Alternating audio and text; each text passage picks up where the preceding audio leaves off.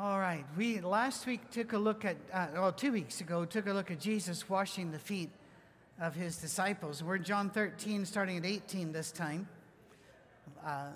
Unless anybody had any holdover questions from a couple of weeks ago. Jesus is much more open in the book of John than he is in others about what's about to occur. He says, I am not referring to all of you. I know those I've chosen. But this is to fulfill the passage of Scripture. He who shared my bread has turned against me. Now, this is a betrayal no matter how you look at it, no matter what culture you come from. It is the absolute biggest betrayal you can do in Jesus' culture. Once you eat with somebody, you have established a bond with them. In some societies, if you save a life, you are responsible for that person for the rest of their life. Other societies, if you save a life, they owe you the rest of your life. And their cultures have their different rules. To the Jews, you were who you ate with. And that's why in Luke, the table keeps getting brought up. He's eating with the sinners here. He's eating with sinners there to show you that Jesus has found community with the very ones that the world would throw away. But it goes even deeper than that, and we've said this before months and months ago. If you walked into a village in most Middle Eastern places, or you're around the Bedouin or the Tuareg in northern Africa, and you were hungry and thirsty, they would be under obligation to feed and water you, to give you comfort. Now, that doesn't mean it always happens, please, but that's the obligation. But it goes further. Once that's done, if the police or another tribe comes and says, we're looking for this guy, excuse me, and we're going to take him and hurt him, you're not allowed to let them because you've eaten with them. You fed them. This is your person now. The SEALs found this out in Afghanistan and found a way that it can work in a way that it doesn't. Lone Survivor has a whole chapter in that about what happened to Marcus Luttrell when he was found broken, sewing bones broken, by a tribe there that was not Taliban, but was friendly with the Taliban. And yet they found him. They were under obligation. And he said every day and every night he would hear them arguing and yelling at each other about what they'd gotten themselves into. Because the Taliban would come and they would say no, and the Taliban would say, we're going to kill you. And they'd say, well, we can't help it. This is the ultimate betrayal, to take somebody you ate with and turn them into the authorities to be killed, especially if they're innocent. So he mentions it, as it comes out of Psalm 41. I'm telling you now before it happens, so that when it does happen, you will believe that I am who I am. Now, isn't that a weird phrase? I believe that the apostles believed in Jesus, but I don't believe they understood entirely who he was. Do you understand what I mean by that? And Barry, I've read your book. It was great, and I've got it on my table, so I want to make sure I get it back to you. It really was a good book. It was misreading Scripture through Western eyes. Really good book. I'm not trying to encourage you to loan me books. I have books, and I haven't done coloring all of them. I think that it is very easy to think you know who Jesus is and not. And I believe that that's what he's going for here. Very truly, I tell you, whoever accepts anyone I send accepts me, and whoever accepts me accepts the one who sent me. So once again, you hear that Middle Eastern hospitality. When you take them in, you've taken in me. Does that remind anybody else of Matthew 25? You're going into heaven because you fed me. You visited me in prison. You gave me clothes. The way you treat others. Now, ministers have a lot of special difficulties and traps. One of them is we'd like to tell stories to illustrate something good. But when we tell that story about ourselves, it can be self-serving. All right? That said, I had to have a little medical thing this week, a little test, and Afterwards, I hadn't stopped at a Steak and Shake in years, and now I remember why. But I went in, and I was thinking, wow, this food is cheap. And you know something? It was. But what really hit me, and I told Cammie when I came home, was the young lady, probably late 20s, maybe early 30s, who was the waitress at a Steak and Shake. Now, people, when the total check is $5, I worried about her. How in the world is she going to make this? And I would see people leave some coins on the table, and they may be leaving 20% for her, but I thought she could work 80 hours a week and starve because they don't get minimum wage. Waiters and waitresses don't, that rule's not for them. She has to make a lot of it on tips. And if you don't tip her, the IRS assumes you did, and they make her pay that. I mean, it's a bad deal. So I ended up leaving twice as much tip as the check was, just because I felt, this is awful.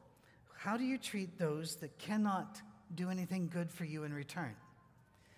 I really got a lot of that from my parents, but I also got a lot of it from Jesus's culture, because they believed that if you fed a beggar and if you were hospitable to a beggar, you were being hospitable to God.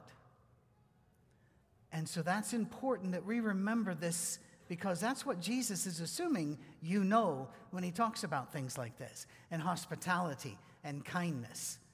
That you know that when you show hospitality to anyone, it's as if you've done it to God. Now, does it always work? No.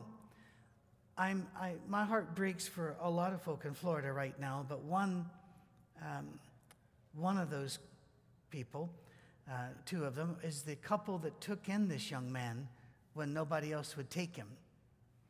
And they didn't know any of the background. They didn't know that the FBI had 2 strong warnings and didn't follow up. They did not know that police and sheriff combined had made 39 visits to his house for violence, threats, and such through the years and taken no action. They didn't know that the school had already, you want to talk about dropped balls?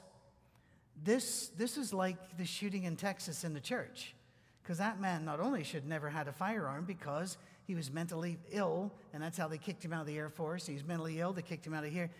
Nobody went and filed the paper, and so he was able to get firearms. It was government failure on all of this. And I look at this couple. They were trying to be hospitable, and it rose up and bit them. I want to tell you something. If you're hospitable, it will sometimes. But we're told to do it anyway. Don't be stupid. If you see somebody there that you know is scamming you, you don't have to go. You don't have to do this. But if there's a doubt, see where God leads you on that. And I think giving is better than not giving, usually. But that's me. Here again, if you accept me, you're accepting God. And it's just this whole thing of this is our community. Jesus has given him hints, but he's still very troubled in spirit. Remember at the washing of the feet, he wasn't saying anything. And there seems to be a bit of a sharpness between him and Peter. Finally, he just says, very truly, I tell you, one of you is going to betray me. I think he got tired of them not getting the story, not getting the hint. He tried and he tried and he tried, and they're just still not getting it. Therefore, they are not feeling with him, having compassion with him. They don't get it. And they need to get it because something's going to happen that's going to affect them profoundly for the rest of their lives. They need to understand that what happens to Jesus is only the first domino to fall in their life. That phrase in the King James, verily, verily, or truly I tell you, isn't it fascinating that in America, generally speaking, when somebody says, well, to tell you the truth, and you assume it's going to be a lie, right? Especially if it's a politician, but that's to tell you the truth. In Britain, they don't have that. They have another expression, and I use it a lot, but then I realize people don't really get it. They'll say, to be honest, and then they'll say something which might put them in a bad light. Like, to be honest, I've never cared for you. Yeah. To be honest, I don't like Brussels sprouts. To be honest, I've never cared for that. And it's a self-revelation that might change your opinion of them. But they don't have this, well, to tell you the truth.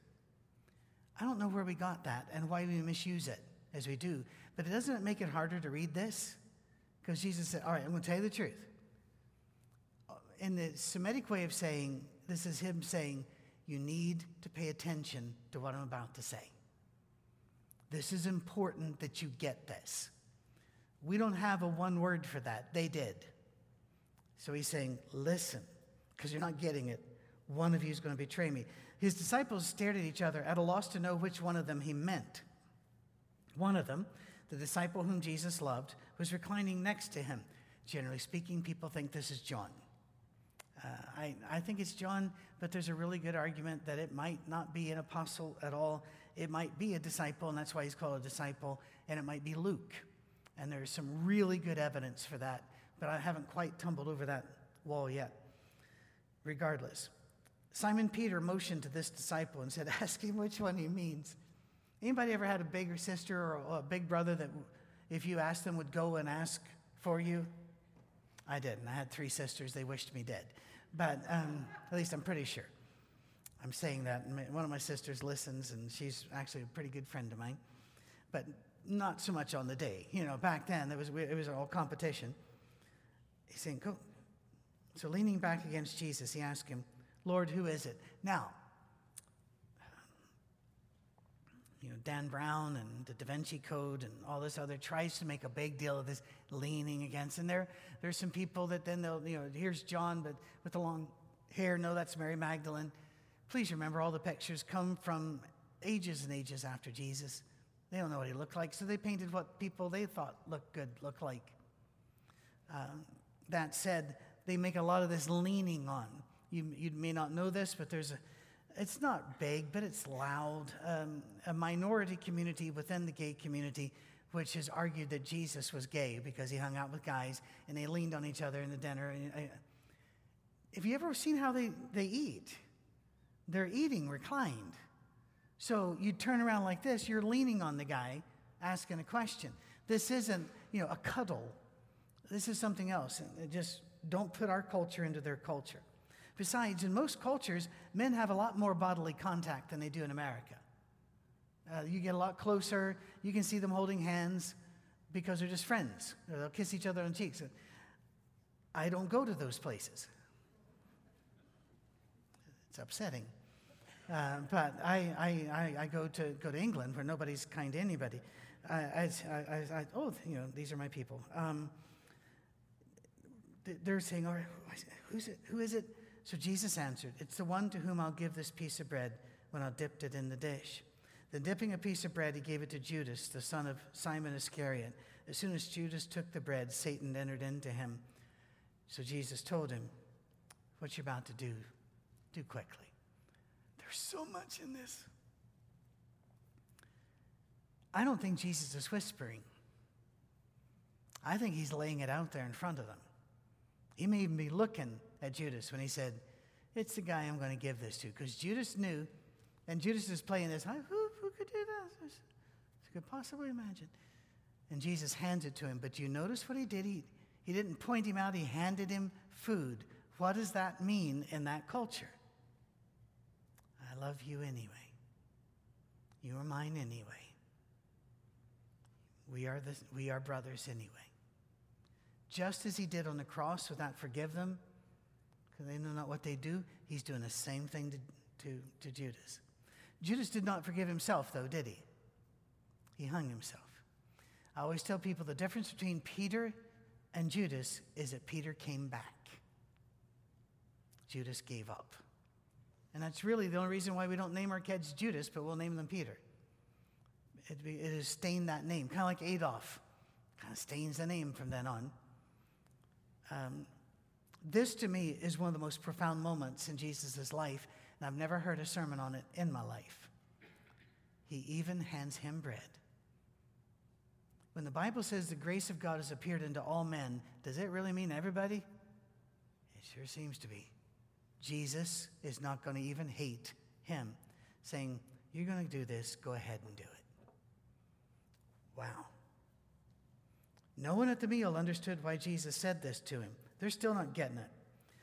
And you might be saying, but he just said. I know he just said, but then he gave him food. So they would immediately think, well, okay, that's not it. We're misunderstanding. They're confused. Since Judas had charge of the money, some thought Jesus was telling him to go buy what was needed for the festival or to give something to the poor. As soon as Judas had taken the bread, he went out, and it was night. When he was gone, Jesus said, "Now the Son of Man is glorified, and God is glorified in him. If God is glorified in him, God will glorify the Son in himself and will glorify him at once." I want you to look at the tense of the passage here, of the verbs in the passage. Does he say, I'm going to be killed and then resurrected, and that will glorify me? I'm assuming the people listening on the internet, no, they're not saying anything. He's not saying that. But that's the way we often look at it. Oh, he will be glorified. And he is glorified. There is one, he will glorify him at once. There is one future in there. Jesus was glorified by the way he conducted himself and loved even Judas at the table.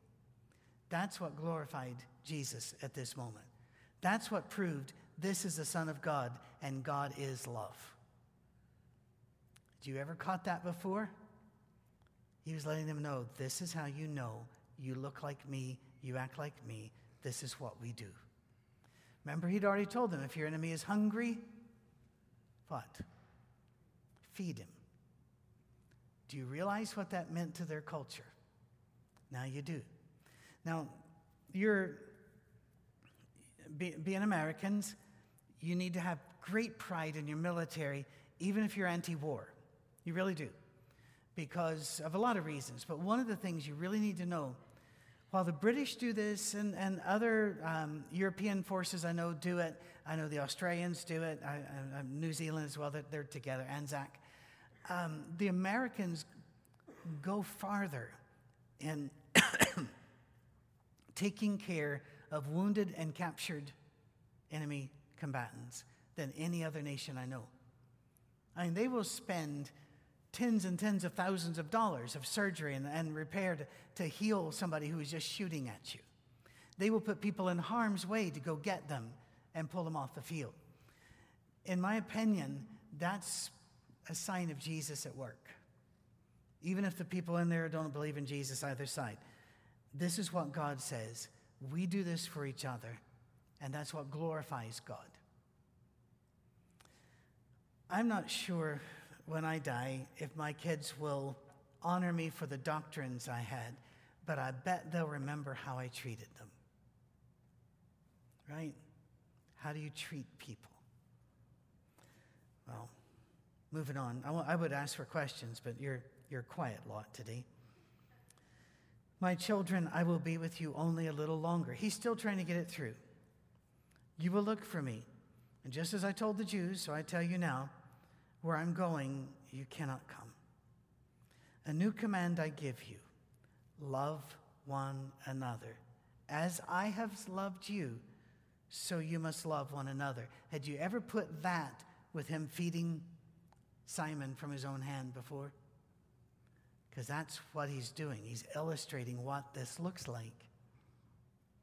By this, everyone will know that you are my disciples, if you love one another. How far have we fallen from this? Not our church, but just churches. We are a different kind of church here, and I'm very aware of that. And we've had a few instances where I've had the safety team tell me, visitors walk in, they're greeted, oh, it's really, okay, wow, what a pretty building, and they get to those back doors and they freeze because they see this up here with instruments. And then they think, we're not in the right church. And now they got to find a way to exit. And, we left something in the car. What? Our good intentions, whatever it is. I don't blame them at all. I would have done the same thing back many years ago. I would have done. But isn't it interesting what the mark of a real church and not a real church has become in every faith? I have Catholic friends who truly believe Cammie and I are not married in the eyes of the Lord because a priest didn't do it. I tell them, yes, he did. It was a baptized believer, and that makes it a priest. They're going, nope, not the same thing. Okay, but I want to treat you nice. By the way, they treat me nice too. It is love that is your badge. not your doctrine. How hard is this to get? When I say doctrine, by the way, that's a sloppy word, because love is a doctrine. Love one another is a doctrine. So I wish we could be more pristine and precise, but I really don't have the words. Okay. I'm hoping everybody else noticed that the lights went out. If not, would you please call 911? I've had a stroke. Simon Peter didn't say, Lord, this loving everybody is really hard. He missed the whole lesson. He's skipping back to something Jesus said earlier. Where are you going? You can almost see Jesus sometimes going. No wonder he says, Peter, Satan's been asking for you, and I haven't been letting him have you. It's kind of like, yeah, don't push me. Jesus replied, where I'm going, you cannot follow now, but you will follow later. Wow. Peter asked, Lord, why can't I follow you now? I'll lay down my life for you. Then Jesus answered, will you really lay down your life for me? Very truly, I tell you, in other words, listen up. Before the rooster crows, you'll disown me 3 times. Now, you could say that what Jesus just said to Peter was unkind, and you would have a point. But can you see why Jesus is at the limit of his frustration index? He has been trying to get something across to them, and it hasn't been getting there. So he is about to go into an extended teaching period. John 14, 15, and 16 are 3 of the most beautiful passages in Scripture. They are amazing. And it's because Jesus, rather than just letting this keep boiling up and then getting angry at them, kind of takes another breath, backs up. Instead of saying, you can't go where I'm going. First of all, I'm going. You can't go where I'm going. Well, you'll go later. Now he kind of backs up and tells them the whole story that they need to know. Do not let your heart be troubled. Was it you that turned it off? Yeah. Brad, did he really turn him off? I just By the way, I saw you in your tux online. You are good looking, buddy. Yeah, I'll tell you. You're making some hearts, dude. John 14. Do not let your hearts be troubled. You believe in God, believe in me also. We could dismiss right here, don't you think? Don't let your heart be troubled. I'm on Twitter and I'm on Facebook and such, and I have my Twitter church, I call them, and I have my Facebook church, and they listen and they follow, but it's easy if you don't watch out to get sucked into the worry and fear, because it cooks it, keeps going. And every so often, people at this church will stop me after a sermon and say they're disappointed in me that I did not go after this or go after that in world events, that I did not choose a side in preaching, and just be used to being disappointed in me, because this world is not my home. I'm just a passing through, and I've got something else to do along the way. I'm too busy for this. Let not your heart be troubled. Do you believe in God, or are you going to step into Jordan? You see, this all comes right back. If you believe in God, you're going to step into Jordan, even if Baal is in it. Don't worry. God's got you. You believe in God, believe also in me. Now, I really think this should be a different paragraph, but regardless. My Father's house has many rooms. If that were not so, would I have told you that I'm going there to prepare a place for you? In other words, God is making a place for you. God is hospitable to you. He's already setting it up. You might be saying, but Peter's going to go off, and you just said he's and these others, and men are sinful men. God's building you a place. The grace of God has appeared unto all men. Do you ever sing that song? It's an old song. We don't sing it here. I'm satisfied with just a cottage below, a little silver, a little gold. But in that city where the ransom will shine, I want a gold one that's silver lined. I hate that song. I really do. The theology in that song is awful. First of all, it's a lie. Nobody here is saying, I'm satisfied with just a cottage below. Nobody here, except a hermit, and he scares the children. We also don't say a little silver and a little gold, or you'd be able to buy a candy bar at a convenience store when the lotto is high. And you can't because the line's out the door. But in that city, here, God, let me put in my order for the kind of house I want. When my dad, they would sing that song at churches we were at, and I'd tell my dad, I can't sing that. And telling my dad that was like a declaration of war. And he'd say, why not? And I'd say, because frankly, I'd like a nicer house, but in heaven, I don't care if I live in a pup tent. And he thought for a while, and he goes, well, okay, then don't sing that. First battle I ever won. I still have a hard time with that. This whole, in heaven we'll get our mansion, and some mansions are closer to, I've heard these sermons, some closer to God than others because of the way you lived your life. No, there's one house, and he's making a room for you. He's getting it ready for you. Every so often, because we're at that stage of life, where now they come to us. The year that it's our year. The kids will come to us for Thanksgiving or for Christmas. They're on a rotation with the competition, the other parents.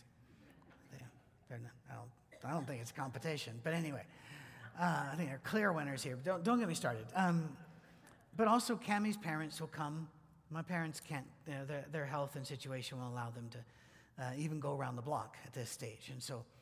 But they'll come, and a long time before they get there, Cammie starts making ready.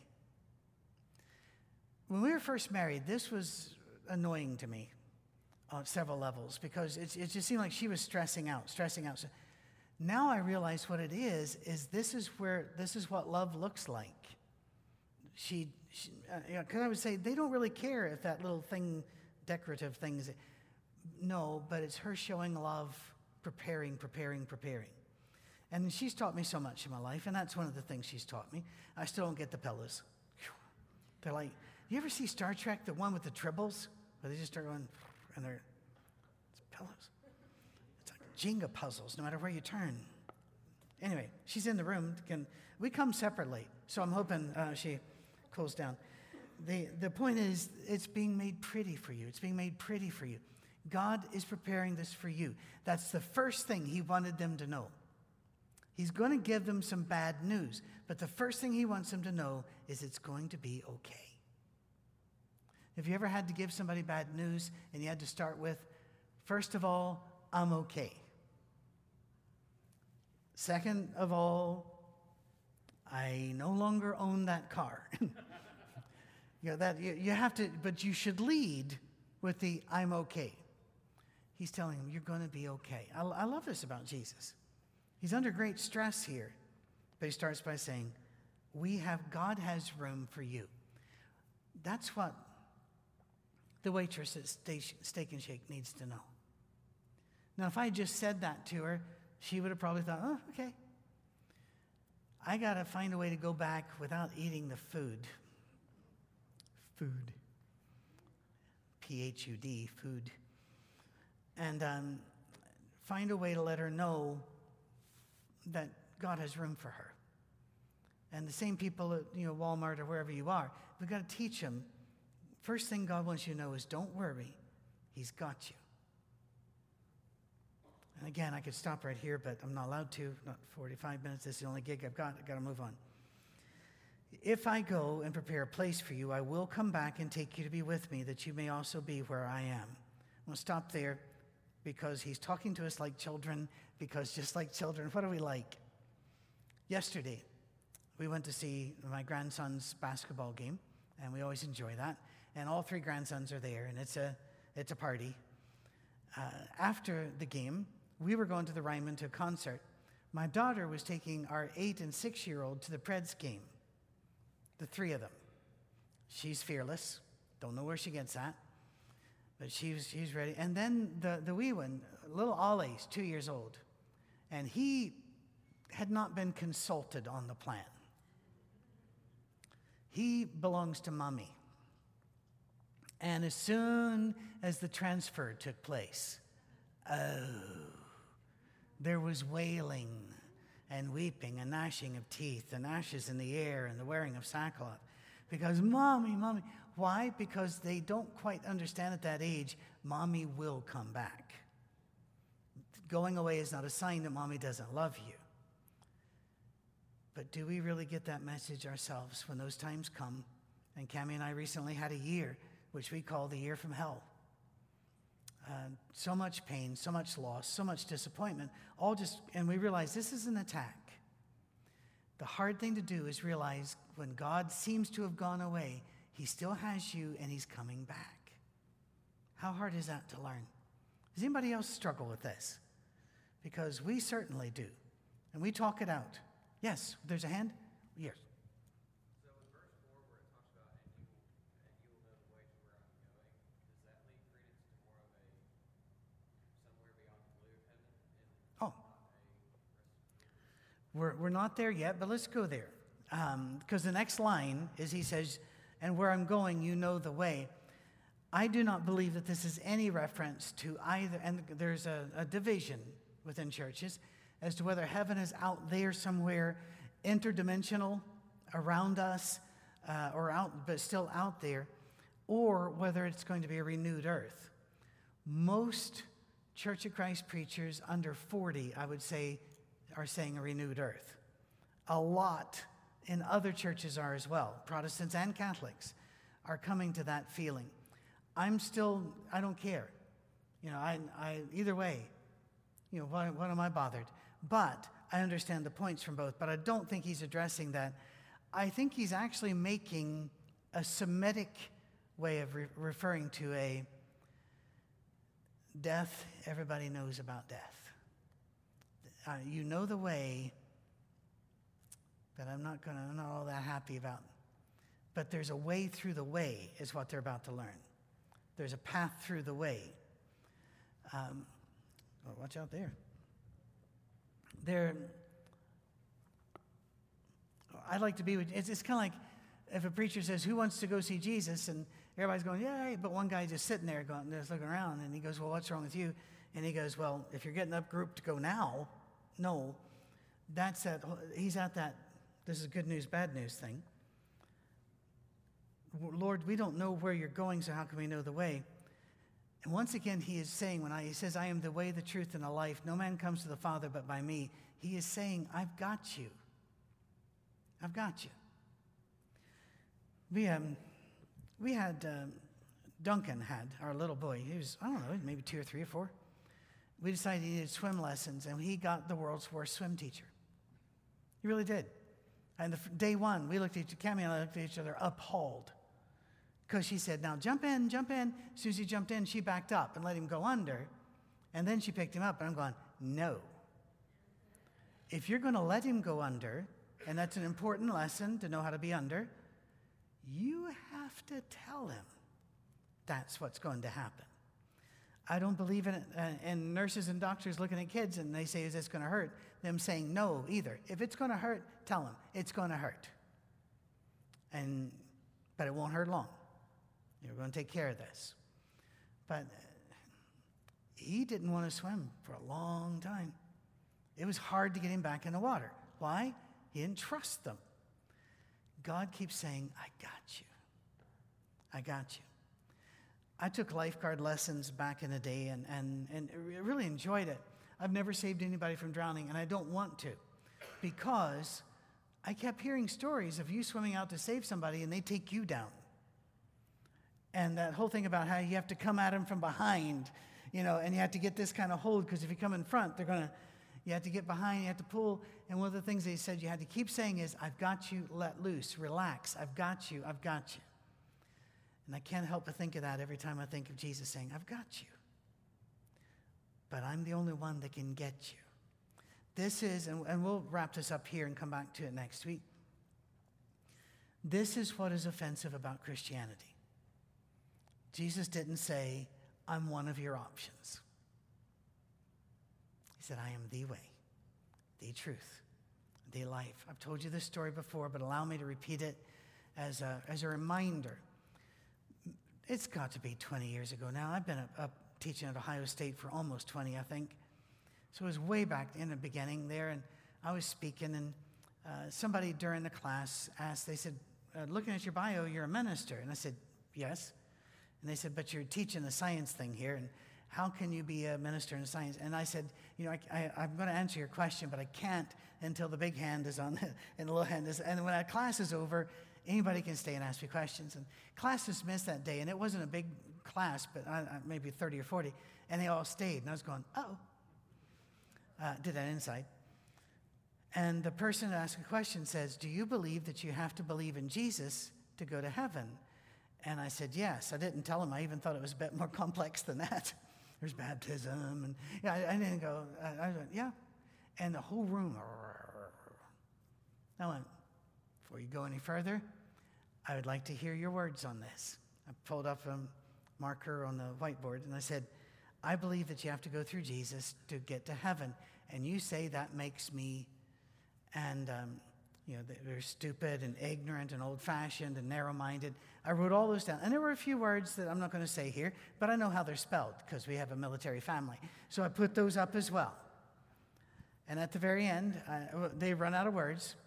I think they were wondering where this is going because I kept asking for more. I said, I told you that I believe that you have to believe in Jesus to be saved. You say that makes me, and I read all of them. I turned around and said, and you are absolutely correct, unless I'm right. And if I'm right, none of this applies. Then I told a story about, at that time, my brother-in-law was a fireman in Texas. The concept, which just cracks me up, frankly, because first of all, it's that hot anyway.